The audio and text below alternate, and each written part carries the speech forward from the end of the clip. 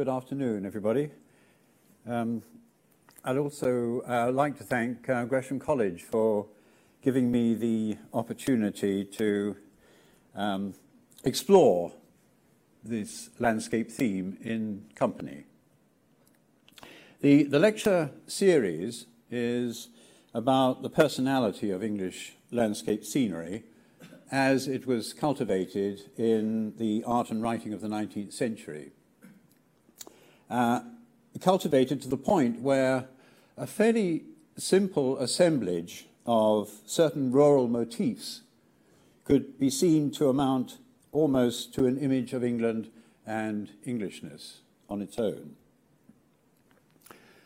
And as I was preparing these lectures, I was conscious of the current Brexit climate, when Englishness has come into rather sharpened focus. And I wonder if now, in 2017, if we had to distill the character of English landscape scenery into a single iconic image, I wonder what it would look like. A century ago, this was the popular image of England, perhaps even of Britain. The landscape is stylized and distilled into simple components: rolling hills, worn smooth to make pasture and arable land accommodating for livestock and plough, fields neatly partitioned by hedgerows of uneven growth, cottages nestling in the folds and embowered by larger trees. There are formal affinities, too, between the natural and the man-made components. Thus, the softly rounded thatch roofs echo the rolling contours of the hills, and the sheltering trees billow gently like the clouds. All is harmony. There's just one human figure, just down there, the woman in the garden. But she's enough, perhaps, to strike the keynote.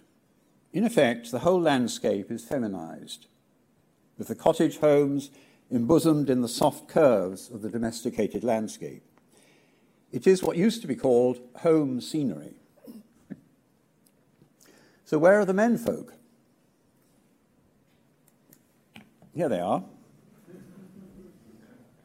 Theirs is now the responsibility to protect this precious national state, which has been written so eloquently into the landscape imagery. Your country's call. Does that mean your home countryside or your country England? The ambiguity is highly charged. To me, England is the country and the country is England, said Prime Minister Stanley Baldwin in 1924. By the time of the First World War, this image of thatched cottages, hedgerows, and patchwork fields could be iconized to denote the national identity.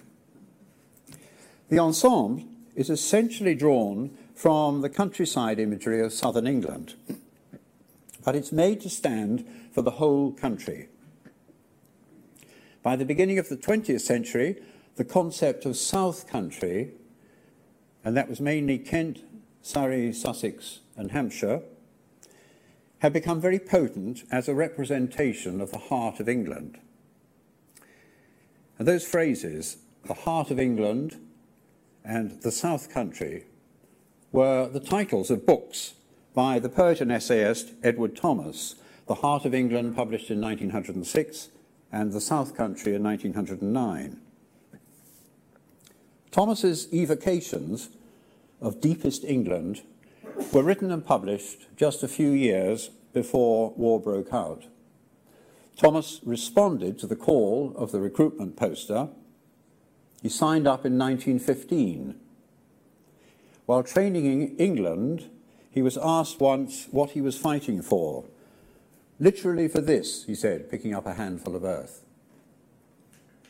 He was sent to France early in 1917, where he discovered a horrifically different landscape, and he was killed in action in April of that year. I'll be tracing the evolution of this iconic English landscape scenery in the work of some late 18th and 19th century painters and writers, principally in these three lectures: the picturesque tourists and theorists, Jane Austen, John Constable and John Clare, and Samuel Palmer. This is part of a larger personal study, which Richard mentioned in the introduction, which will take the story on from Palmer to the cottage scenery paintings of Miles Burkitt Foster and Helen Allingham, and the writings of Richard Jefferies and associated landscape artists and writers up to the beginning of the 20th century. I'm starting, though, with Jane Austen. Through her novels, we can see how the popularized discourse of the picturesque was handled by different interest groups. And then I'll go on to discuss how the picturesque helped to raise national awareness of the distinctive character of English scenery. And I hope there'll be time for some discussion at the end.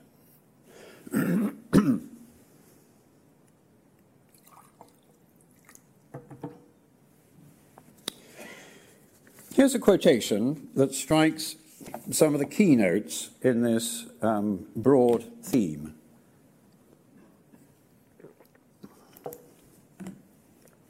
It was a sweet view, sweet to the eye and the mind. English verdure, English culture, English comfort, seen under a sun bright without being oppressive. These are the sentiments of Jane Austen's Emma. Emma is viewing Donwell Abbey, the country estate of Mr. Knightley, the gentlemanly character that she's eventually to marry. The landscape that she so approves is an index of the moral qualities of Englishness, as the repetition of English underlines: comfort, controlled freedom, moderation.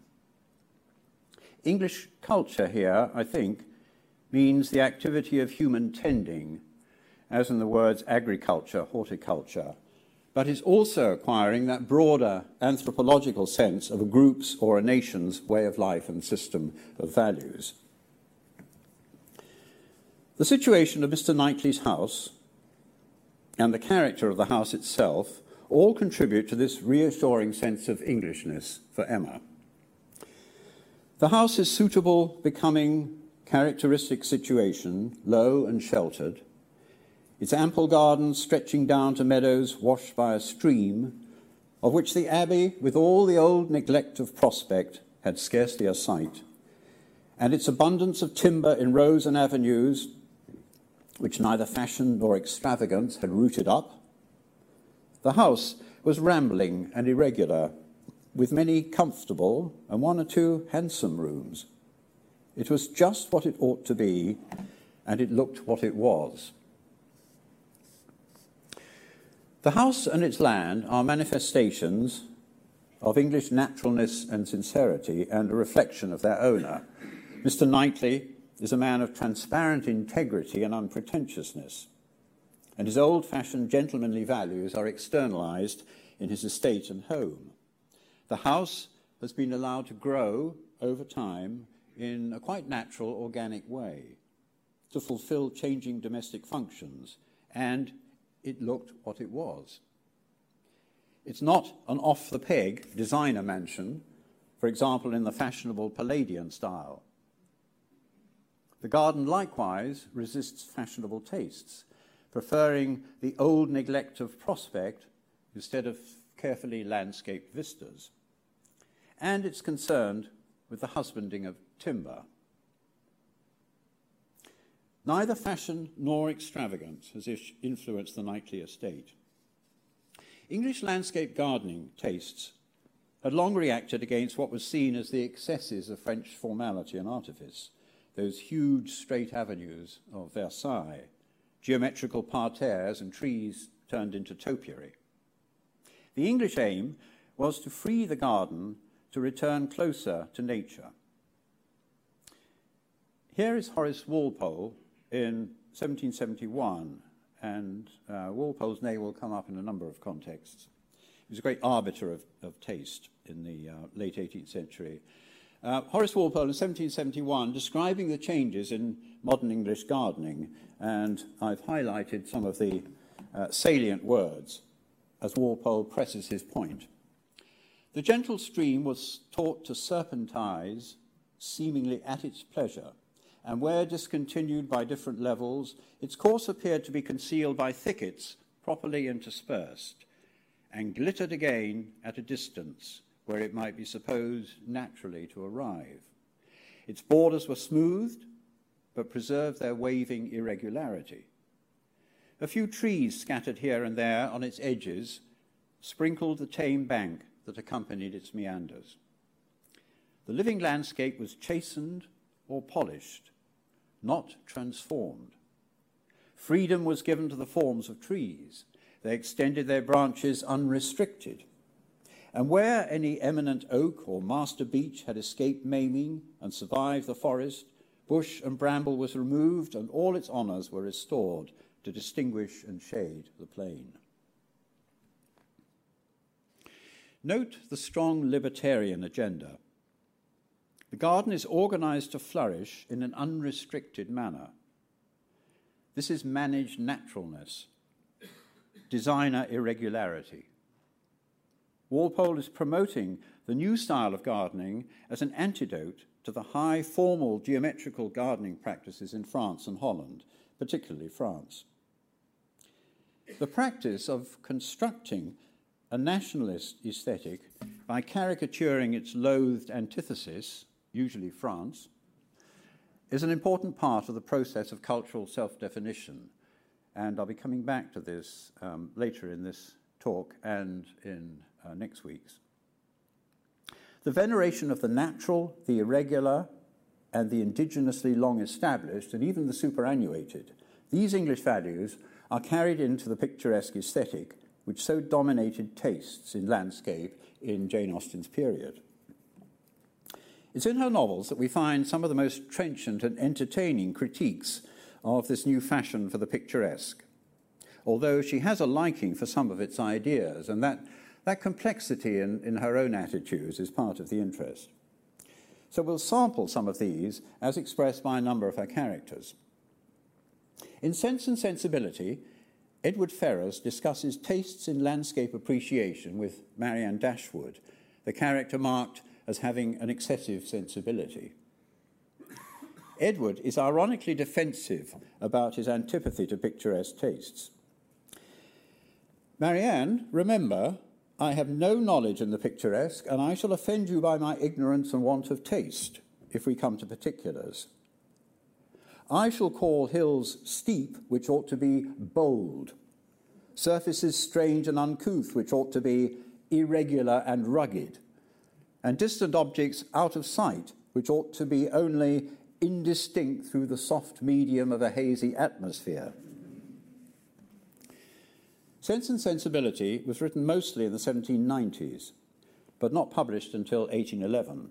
The 1790s was, as we'll see later in this lecture and next week's, the heyday of picturesque theorizing and the fashion for displaying the new connoisseur vocabulary in appraising landscape. And that is what Edward is archly alluding to: bold, irregular and rugged, indistinct, and so on. This is the jargon of the new aesthetic. It finds great attractions in a kind of rough, unkempt beauty. Edward continues, "You must be satisfied with such admiration as I can honestly give. I call it a very fine country. The hills are steep, the woods seem full of fine timber, and the valley looks comfortable and snug. With rich meadows and several neat farmhouses scattered here and there, it exactly answers my idea of a fine country because it unites beauty with utility. And I dare say it is a picturesque one, too, because you admire it. I can easily believe it to be full of rocks and promontories, grey moss and brushwood. But these are all lost on me. I know nothing of the picturesque." Edward's aesthetic judgment is married to his moral and economic and social values. So a fine country has to be one that unites beauty with utility. The countryside and its farms and villages are there for human convenience. The woods are full of fine timber, i.e., they may look beautiful, but they're also going to provide the materials for building the villages and sustaining the British Navy. Likewise, the meadows are rich, lush pasture land or burgeoning with crops for food. The farmhouses are neat, and neatness is a symptom of efficiency and productivity. Note also that the valley commends itself to Edward because it is comfortable and snug. And that notion of comfort is to be very important in the evolving idea of English landscape personality. It was there in Emma's summarising view of Donwell and its setting, English comfort. So what are Marianne's picturesque interests in terms of favoured landscape components? They prioritise rocks, promontories, grey moss and brushwood. In other words, a repertoire of landscape components unproductive in terms of furnishing comfort and sustenance for living. Her inspiration is this kind of pictorial model of landscape, Salvator Rosa. But this, for Edward, is anathema. I like a fine prospect, but not on picturesque principles. I do not like crooked, twisted, blasted trees. I admire them much more if they are tall, straight, and flourishing. I do not like ruined, tattered cottages. I'm not fond of nettles or thistles or heath blossoms. I have more pleasure in a snug farmhouse than a watchtower, and a troop of tidy, happy villagers pleases me better than the finest banditti in the world. Oh dear, all right, concedes Marianne. It is very true, she said, that admiration of landscape scenery is become a mere jargon. Everybody pretends to feel and tries to describe with the taste and elegance of him who first defined what picturesque beauty was. I detest jargon of every kind, and sometimes I have kept my feelings to myself because I could find no language to describe them in but what was worn and hackneyed out of all sense and meaning. Marianne acknowledges that the picturesque is a new vogue that has generated its own jargon. She refers in that speech to the man who first defined what picturesque beauty was. And it's now time to meet him and his revolutionary new ideas about landscape and beauty. This is the Reverend William Gilpin. Jane Austen's own fondness for Gilpin is testified to by her brother Henry in his biographical notice of the author.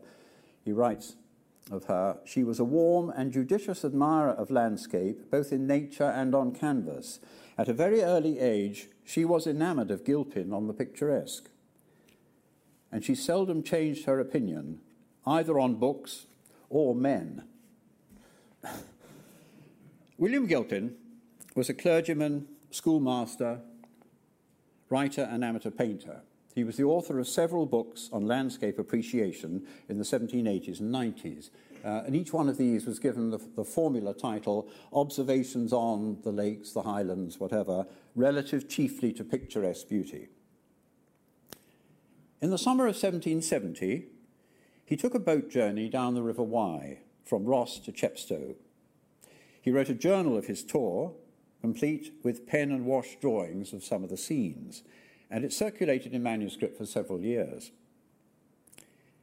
It was published in 1782, Observations on the River Wye, relative chiefly to picturesque beauty.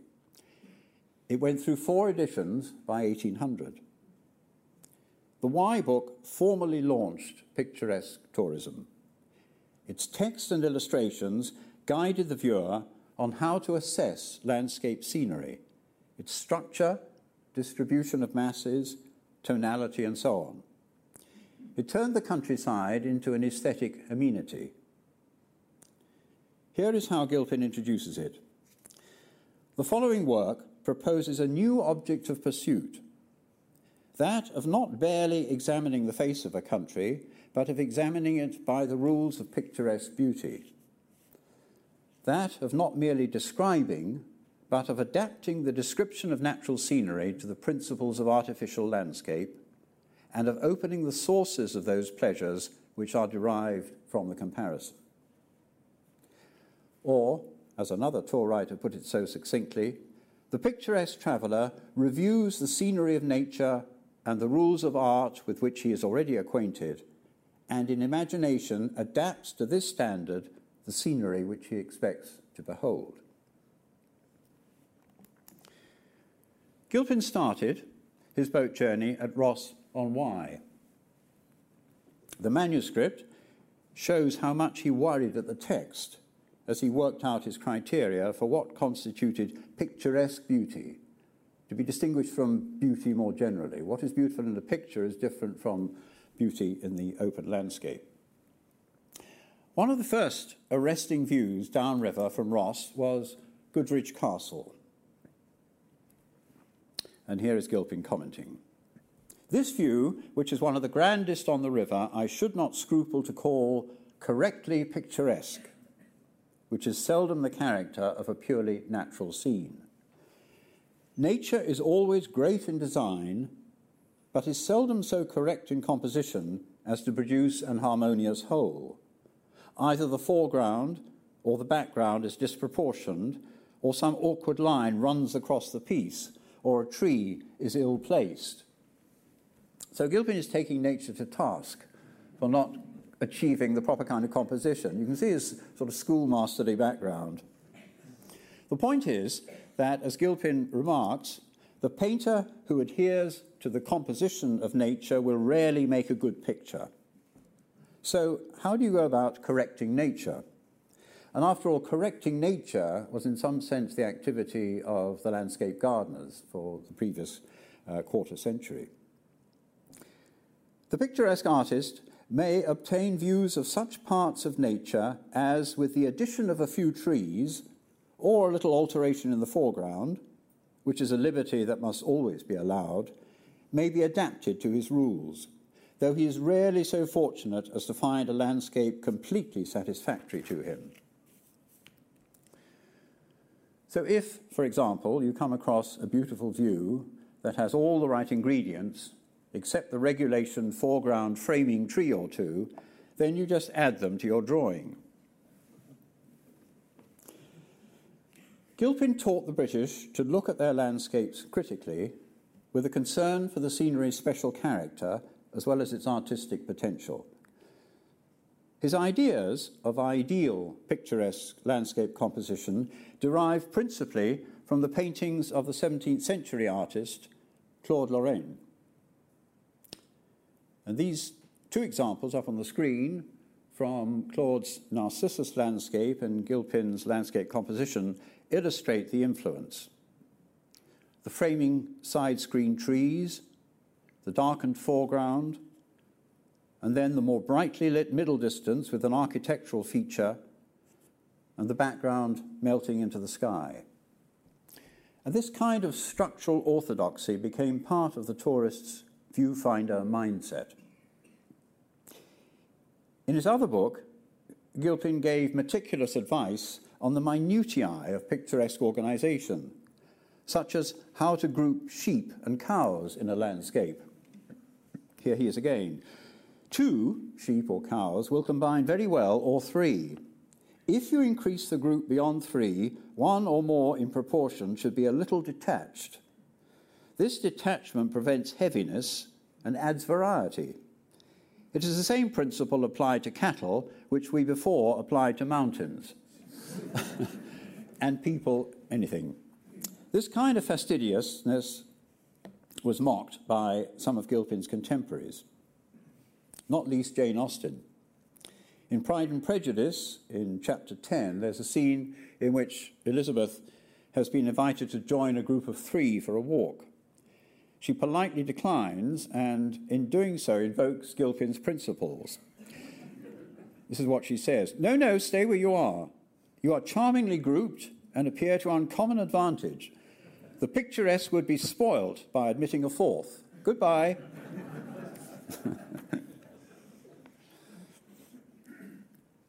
Gilpin had travelled across to the Wye from Kingston in Surrey, And he has some brief comments on the countryside en route.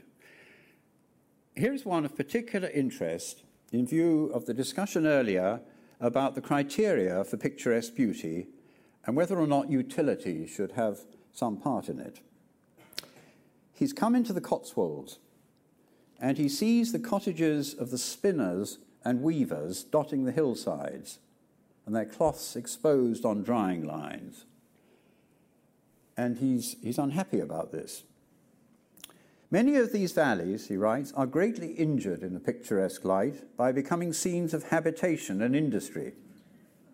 A cottage, a mill, or a hamlet among trees may often add beauty to a rural scene, but when houses are scattered through every part, the moral sense can never make a convert of the picturesque eye. This is a key statement in its implications. It expresses the incompatibility of the moral and picturesque senses. Jane Austen's sensible characters deplore the picturesque when it's taken to such extremes that comfort, utility, and social morality have to be sacrificed to picturesque pleasures. However, the picturesque, as it develops over this period, 1780s, 1790s, strays further and further from utility as a criterion. It's increasingly drawn to scenes of poverty and decay, partially ruined people as well as ruined buildings. It finds gypsies and beggars aesthetically attractive. I'm very fond of this watercolour by Rowlandson, particularly the tangle of gazes between the various groups. The gentlefolk on the left, straight from Jane Austen's world, are coming as tourists to look at the crumbling abbey remains and the village with its thatched cottages. The village probably built with stones from the ruined abbey, recycling them for their own dwellings. I suspect that the gentleman on the left there with his hand raised might be pointing to the picturesquely ornamental old man sitting on a stone and hoping he's going to stay there because he's part of the whole ruin ensemble. And the village poor folk, the women and children over on the left, are gazing at the tourists. So this kind of circular set of gazes as these two worlds seem to come further and further apart under the influence of the picturesque. This separation of the moral and picturesque. In another notorious statement, Gilpin argued as follows, and this is from his observations on the lakes and mountains of Cumberland and Wales. Moral and picturesque ideas, he writes, do not always coincide. In a moral light, cultivation, in all its parts, is pleasing. The hedge and the furrow, the waving cornfield and the ripened sheaf. But all these, the picturesque eye, in quest of scenes of grandeur and beauty, looks at with disgust. It ranges after nature, untamed by art, and bursting wildly into all its irregular forms. It is thus also in the introduction of figures. In a moral view, the industrious mechanic is a more pleasing object than the loitering peasant. In a picturesque light, it is otherwise. The picturesque launched itself in an oppositional, exclusionist frame of mind in order to establish its priorities clearly and even stridently.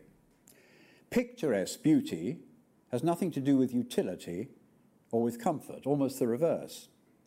But as the picturesque develops through the 19th century, and I'll be tracking it in later lectures, and during that time is contested and remodeled again and again, the tastes it initially stimulated for the rough and the irregular and the wild and the natural, and its stance of formalist amorality, all these are gradually moderated, and it becomes reconciled with the more comfortable and morally concerned criteria championed by those such as Edward Ferrars. And I think that rather harsh amorality, separation of the moral from the picturesque, that harsh amorality, looking at surfaces only and responding to formal issues such as composition and so on, couldn't long withstand changes in Victorian culture, a kind of liberal humanism in Victorian culture. Ruskin, for one, was very hostile to the old-fashioned formalist, heartless picturesque, as he called it, and tried to recondition the picturesque by distinguishing what he called the lower picturesque, the heartless picturesque, and the Turnerian picturesque, because Turner's picturesque, he argues, has much more heart, much more compassion in it. But this, I think, is the essential line of development, this rapprochement or gradual reconciliation. It's essential in the evolution of taste for English scenery through the Victorian period. A compromise between control and natural freedoms, between design and accident, between cultivation and the wild. On this issue, the picturesque of the picturesque seeming to anaesthetize all landscape responses apart from the formalist one, I'll give one more episode from Gilpin's Wye tour. On the second day of his boat journey, Gilpin arrives at Tintern Abbey and assesses its picturesque credentials.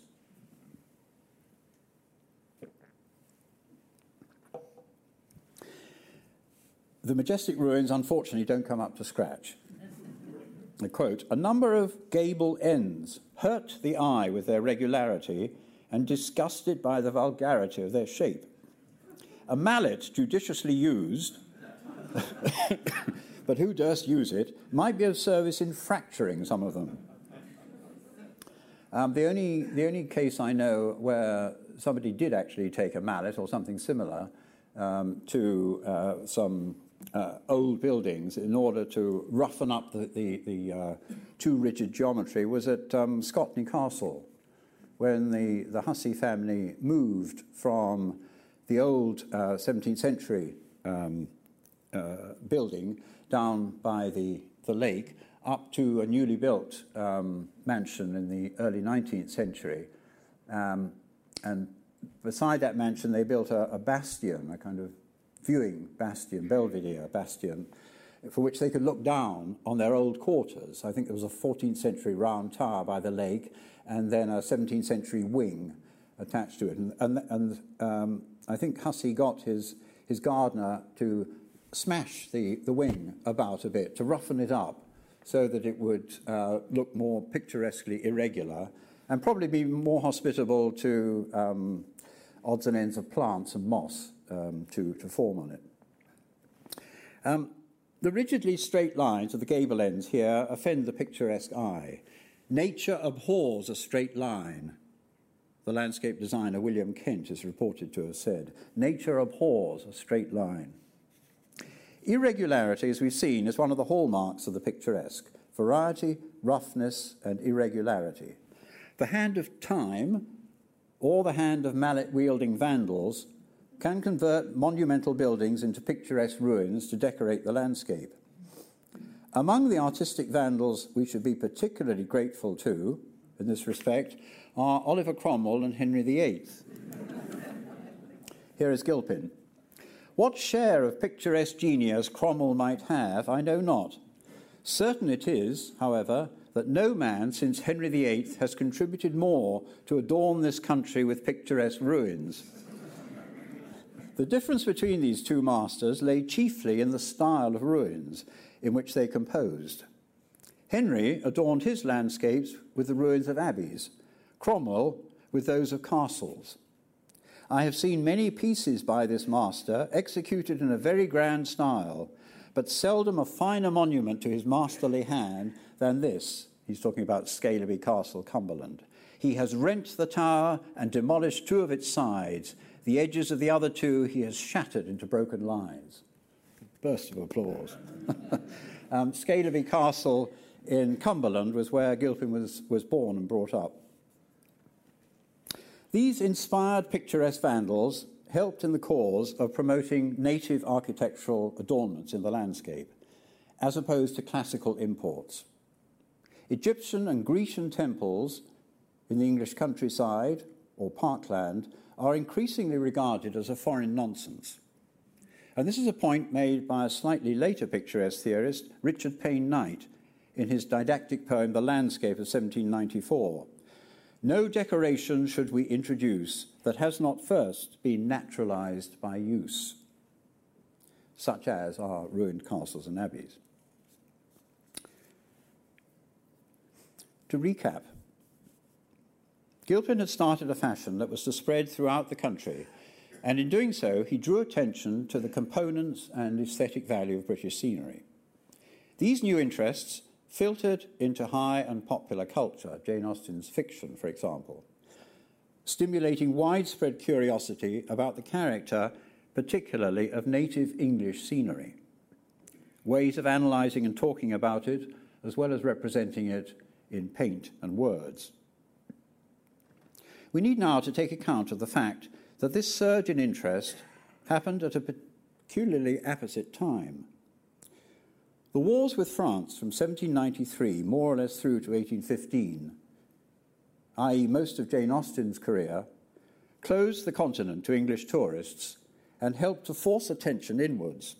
It accelerated a nationalistic impatience with the conventional neglect of English scenery, and that is what I would like to look at now, the context for the revaluation of English scenery. Here's one tourist in 1773 travelling in the Lake District. Whenever I have read the descriptions given by travellers of foreign countries in which their beauties and antiquities were lavishly praised, I've always regretted a neglect which has long attended the delightful scenes at home. Sentiments like this became more and more common over the next 2 decades. Rising nationalism had followed imperial conquests abroad in the mid-18th century, and the huge expansion of trade and influence fueled a call in England for increased attention to native local assets and a raising of the profile of national identity. Politics and aesthetics became closely linked. Those English innovations in landscape gardening, which I mentioned earlier in this talk, where natural freedoms should be exercised in the management of landscape features, were sometimes seen as a horticultural analogy to the state of the nation. And this was conspicuous in Horace Walpole's writings. And I'm quoting from some notes that he wrote to a volume of satirical poems by a writer on gardens, William Mason, and this is about 1780s. The reason why taste in gardening, he writes, was never discovered before the present century is that it was the result of all the happy combinations of an empire of free men, an empire founded by trade, not by a military and conquering spirit, maintained by the valour of independent property, enjoying long tranquillity after virtuous struggle, and employing its opulence and good sense on the refinement of rational pleasure. The English taste in gardening is thus the growth of the English constitution. In 1795, the landscape gardener Humphrey Repton joined the debate. I quote, "The neatness, simplicity and elegance of English gardening have acquired the approbation of the present century as the happy medium betwixt the wildness of nature and the stiffness of art, in the same manner as the English constitution is the happy medium between the liberty of savages and the restraint of despotic government." And of course, this is, writing this in 1795, in the long shadow cast by the French Revolution and the Reign of Terror. And he went on to praise the benefits of these middle degrees betwixt extremes. The picturesque flourishes in that oscillation betwixt extremes, and as I've suggested, arrives at a partial reconciliation to construct something distinctive in the aesthetics of English scenery. The raising of the status of British, and particularly English scenery, was part and parcel of a broader review of what constituted English national identity in the late 18th century. English verdure, English comfort, English culture. What is this Englishness? Englishness had for some time been defining itself as everything more or less that was antithetical to perceived French character, sharpened, of course, in the last decade or so by the reactions to the French Revolution and the war with France. Edmund Burke wrote in 1793, "Everything we have done is in the style of hostility to France as a nation." The stereotypical French character was seen by the English as effete or effeminate, deceitful, given to artifice, and morally frivolous. These are broad brush. Antithetically, English national identity was constructed as manly, sincere, natural, and morally earnest. Mr. Knightley is tailor-made as an exemplar of these essentialized English virtues. And I think you may well hear more from Janet Todd in a lecture coming up soon on Jane Austen and patriotism. There is a subtle nationalistic agenda in Jane Austen. So Knightley is an example of these essentialized English virtues. It's gentlemanly version, just as John Bull is its bluff middle-class exemplar. The historian Gerald Newman has written on this late 18th century English nationalism and its connection with aesthetics. The increasing primitivism of contemporary literature was the natural consequence of rising anti-aristocratic feeling and the propagation, very often through the convenient and historically appropriate device of anti-French oppositions, of a supposedly English system of morality and aesthetics, a system with distinct social as well as national orientations, calculated to confront French supremacy, abase the Frenchified great, and glorify the British many as the true source of national virtue. The aesthetic revolution was an integral part of a still larger nationalist revolution. Typical of this culturally competitive spirit, given the tyrannical dominance of foreign models of landscape beauty, particularly Italian but also French, is Henry Wyndham, the writer of A Gentleman's Tour Through Monmouthshire and Wales, 1775.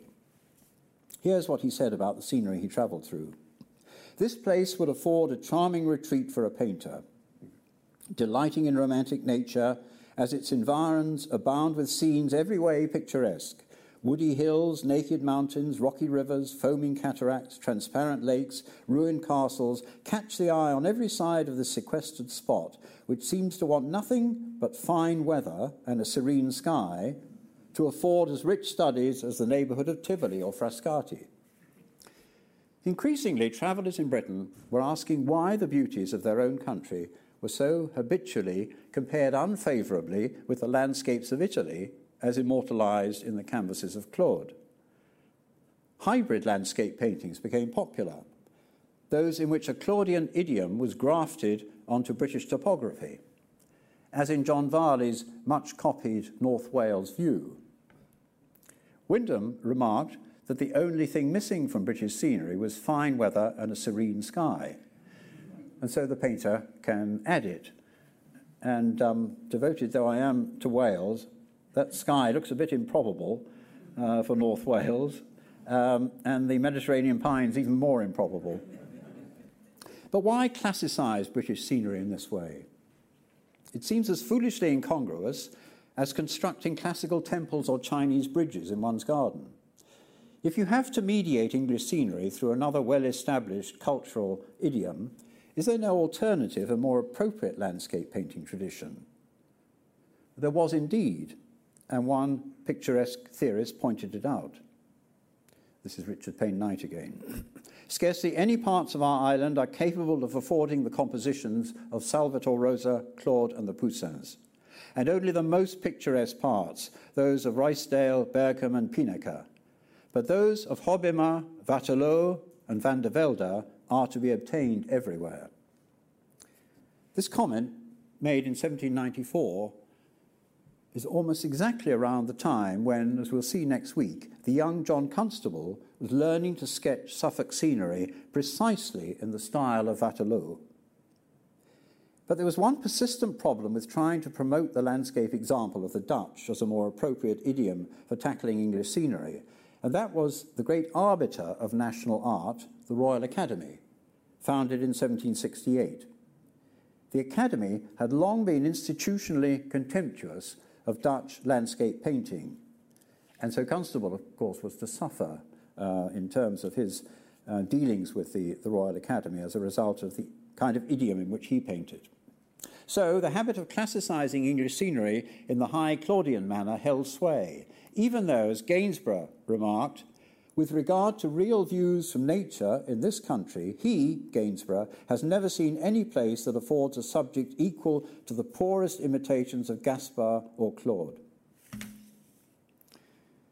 Horace Walpole, in 1762, called for a school of British landscape painters. In a country so profusely beautified, he writes, with the amenities of nature, it is extraordinary that we have produced so few good painters of landscape. Our ever-verdant lawns, remember Jane Austen's English verdure, rich vales, fields of haycocks and hop grounds are neglected as homely and familiar subjects. The latter, the hop grounds, which I never saw painted, are very picturesque, particularly in the season of gathering, when some tendrils are ambitiously climbing and others dangling in natural festoons. As if responding to such calls, the artist Paul Sandby begins in the next few years to issue sets of aquatints of British scenery in the Virtuosi's Museum. By 1782, the year when Gilpin's Wye Tour was published, the poet and literary critic Joseph Warton could record that the celebration of local scenery had at last really got underway. It is only within a few years, he writes, that the picturesque scenes of our own country, our lakes, mountains, cascades, caverns and castles, have been visited and described. And little by little, even our troublesome skies were converted into a national asset. Joseph Pott, in his essay on landscape painting, 1782 again, remarked, "We have a great advantage over Italy in the great variety and beauty of our northern skies, the forms of which are often so lovely and magnificent, where so much action is seen in the rolling of the clouds." So increasingly, the distinctive features of English landscape and climate are promoted no longer as poor cousins of Mediterranean scenery, but as distinctive native attractions. And these required a new set of aesthetic lenses for their appreciation. One of these lenses was the picturesque. Rich cloudscapes quickly become a national asset. Another is the greater density in our atmosphere. This certainly prevents our having luminously clear Claudian vistas, but it offers beautiful effects for the watercolour as swashes. Gilpin praised the moisture and vapoury heaviness of our atmosphere, which produces the rich verdure of our lawns, Jane Austen's English verdure. And where Edward Ferrars had mocked the picturesque connoisseur's preference for seeing objects made indistinct through the soft medium of a hazy atmosphere, it was the effects on landscape of that atmosphere that increasingly won the attention of painters and tourists around the turn of the century, notably the young Turner and Thomas Girton. Gilpin's comment on the English atmosphere, made in his 1786 tour of the Lake District, is part of a longer sequence of paragraphs extolling the peculiar natural aesthetic advantages of English landscape. And to close with, I want to pay particular attention to these. And I will read from his book on the observations on the lakes and mountains of Cumberland. From whatever cause it proceeds, certain I believe it is that this country exceeds most countries in the variety of its picturesque beauties. I should not wish to speak merely as an Englishman. The suffrages of many travellers and foreigners of taste, I doubt not, might be adduced. In some or other of the particular species of landscape, it may probably be excelled. Switzerland may perhaps exceed it in the beauty of its wooded valleys, Germany in its river views, and Italy in its lake scenes. But if it yield to some of these countries in particular beauties, I should suppose that on the whole it transcends them all. It exhibits perhaps more variety of hill and dale and level ground than is anywhere to be seen in so small a compass.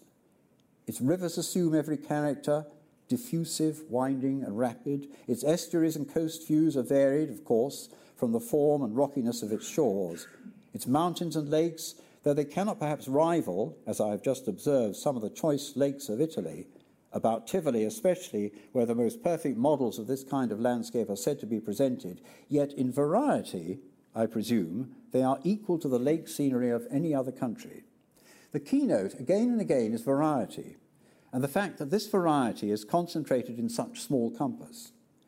He argues that England has small-scale versions of all the great and famous scenic attractions of Europe. But here is another characteristic of the native landscape coming into focus really for the first time. The distinctive patterns of mixed woodland, hedges and fields which are peculiar to English scenery. But besides the variety of its beauties, in some or other of which it may be rivaled, it possesses some beauties which are peculiar to itself. One of these peculiar features arises from the intermixture of wood and cultivation, which is found oftener in English landscape than in the landscape of other countries. Trees grow in detached woods in other countries, and cultivation occupies vast, unbounded common fields. But in England, the custom of dividing property by hedges and of planting hedge rows so universally prevails that almost wherever you have cultivation, there also you have wood. Now, although this regular intermixture produces often deformity on the nearer grounds, yet at a distance it is the source of great beauty. On the spot, no doubt, and even in the first distances, foreground, the marks of the spade and the plough, the hedge and the ditch, hedgerow trees, square divisions of property, are disgusting in a high degree. But when all these regular forms are softened by distance, when hedgerow trees begin to unite and lengthen into streaks along the horizon, when farmhouses and ordinary buildings lose all their vulgarity of shape and are scattered about in formless spots through the several parts of a distance, it is inconceivable what richness and beauty this mass of deformity, when melted together, adds to landscape. Thus, English landscape affords a species of rich distance which is rarely to be found in any other country. And as if this weren't enough, there is for the picturesque connoisseur a special advantage. You have likewise, from this intermixture of wood and cultivation, the advantage of being sure to find a tree or two on the foreground to adorn any beautiful view you may meet with in the distance.